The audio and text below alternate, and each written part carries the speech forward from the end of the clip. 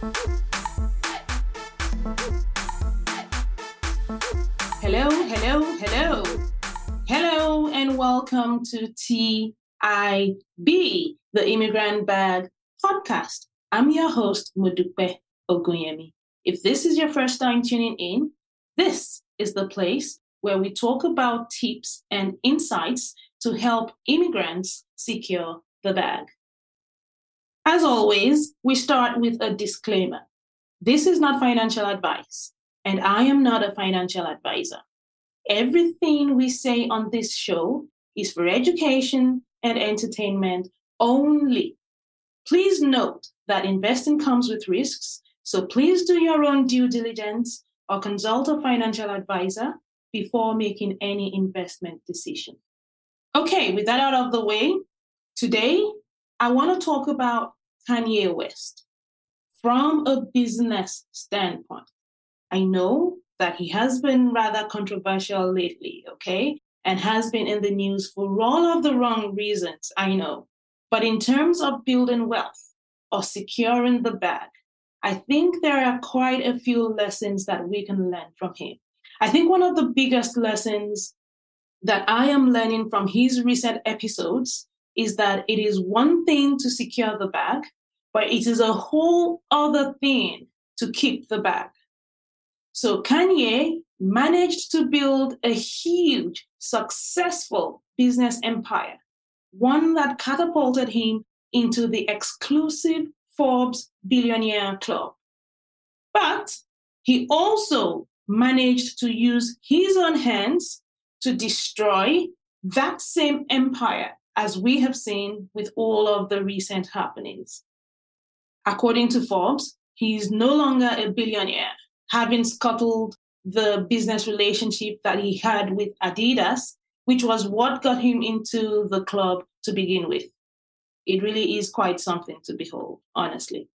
But again, if we take a few steps back and just look at the business moves that he made in the last decade or a little over a decade, I think there are a lot of valuable lessons to be learned from those moves for anyone who is really interested in securing the bag. I think for me, the very first lesson is that your main job or endeavor does not have to be your only endeavor, okay? There is nothing wrong with setting up and having multiple sources of income.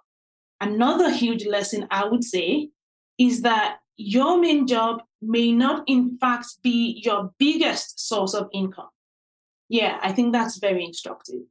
Your main job may just be the one that gives you the platform or the name recognition or brand recognition that you can then leverage for an even bigger bag.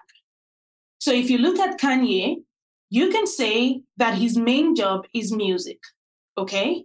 He started out as a producer and then a rapper, and he was very successful, quite all right. But all of his earnings from music, according to online reports, sit at just under $100 million. Now, I'm not saying that that's a small amount at all. It is by no means a small bag. But what I am saying is that that is just a drop in the amount of wealth that Kanye went on to amass, okay? His Yeezy sneaker brand made up the bulk of his billion-dollar net worth. I mean, he had money coming in from other areas as well, okay? You know, like real estate, for instance. And then there's the reported $65 million stake he has in his ex-wife, Kim Kardashian's Skims business. So yeah, he maybe has a number of 50 million here and 80 million there kind of business deals going on. But his Yeezy sneaker brand, that was the full-on cash cow. His deal with Adidas alone was said to be worth well over $1 billion. And then he had another with Gap. And then Balenciaga came in on that at some point. So he was really cashing out, okay? The guy was really crushing it with Yeezy. And he probably would have gone on to make so much more money with those deals and partnerships that he was creating. But well, we all know how that has turned out now. For me, I just want to extract the lesson here for us all to learn from. I'm not about to sit in judgment of anyone, okay? First of all, I don't have the right to. Second of all, I'm just out here working on securing my bag and helping others do the same. Focus, guys. Focus on your lane. That's the name of the game. But it's very instructive to know that you can parlay your main job into multiple other revenue sources. Kanye was able to grow that Yeezy brand into such a cash cow because he had, first of all, made a name for himself in music. His music brand is what he leveraged, and he ended up making much more money from the sneaker brand than from the music itself. Even in the corporate world, I mean, I have seen instances where people make a name for themselves as a top executive or a successful professional, and then turn around and leverage that to create other sources of income. I'm sure you've seen similar instances as well. You must have seen situations like when a top Fortune 500 executive publishes a book that goes on to become a New York Times bestseller or that sort of thing. That's a revenue stream they've created right there. Or when you see a top executive go on to become a public speaker, that's a revenue stream right there.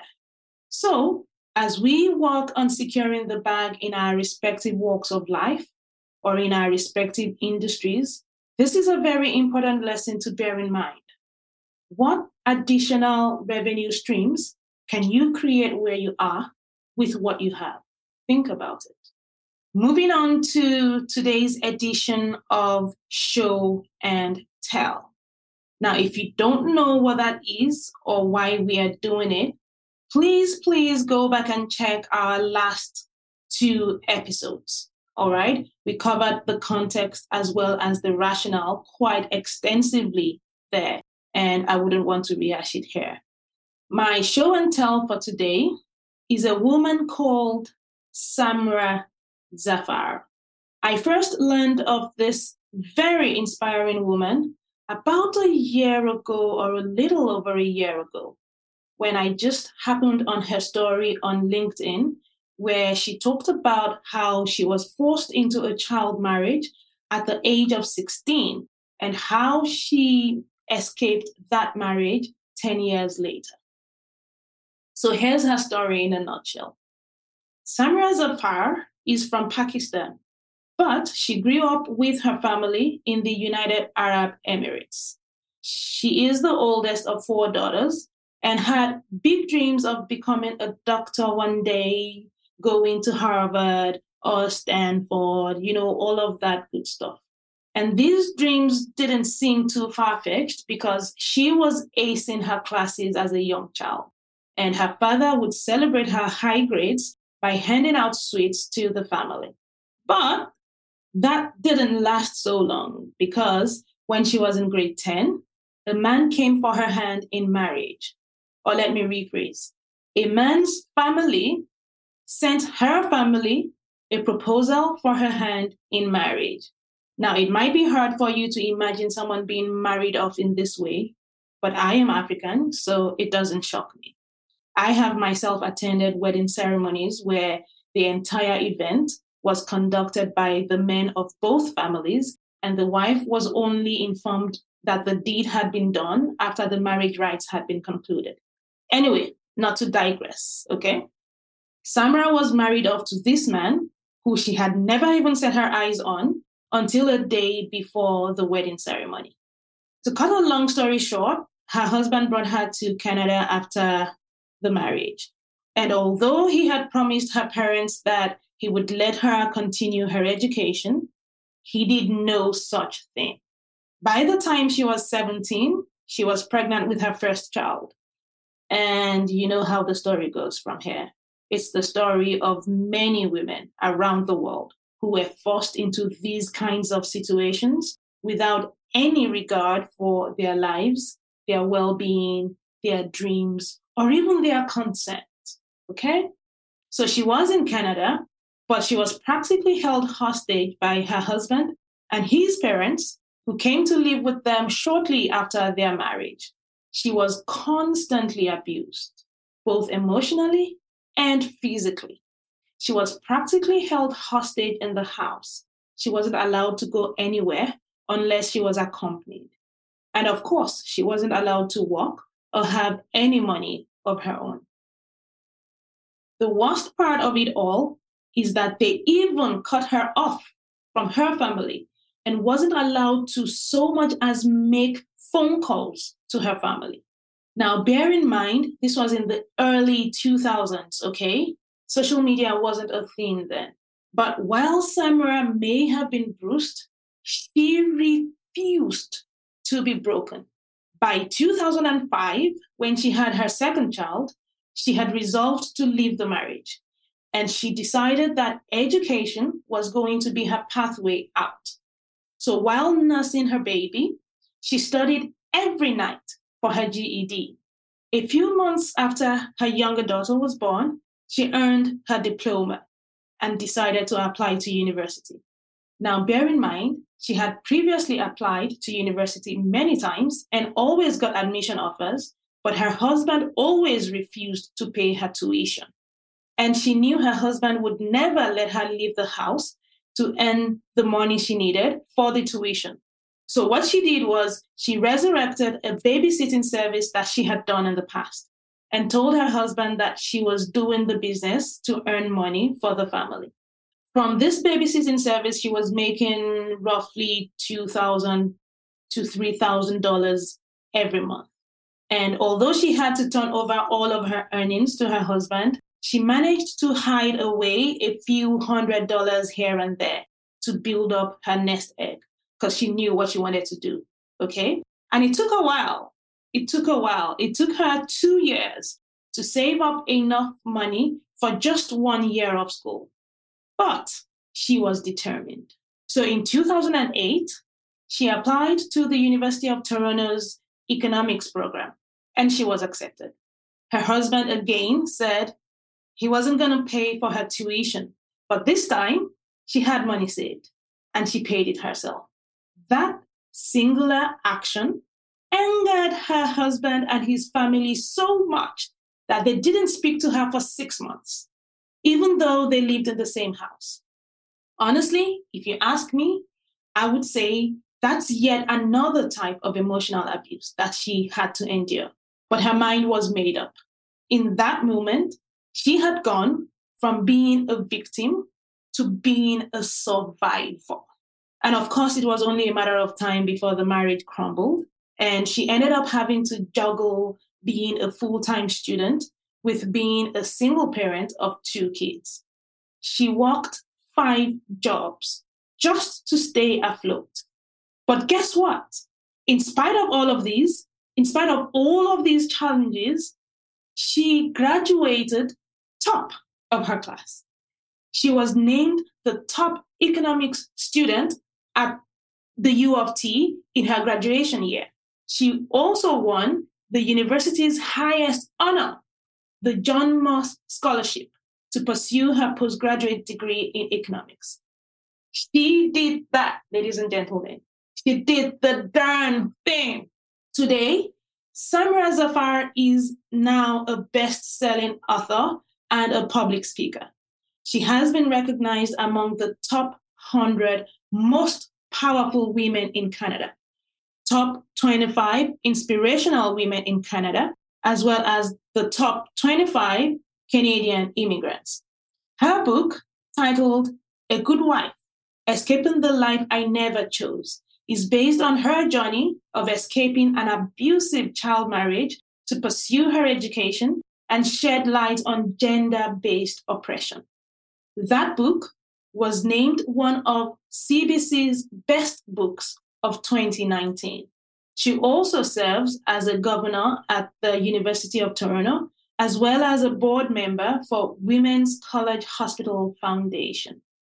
Now, as good as all of that sounds, that's not the best part, at least for me.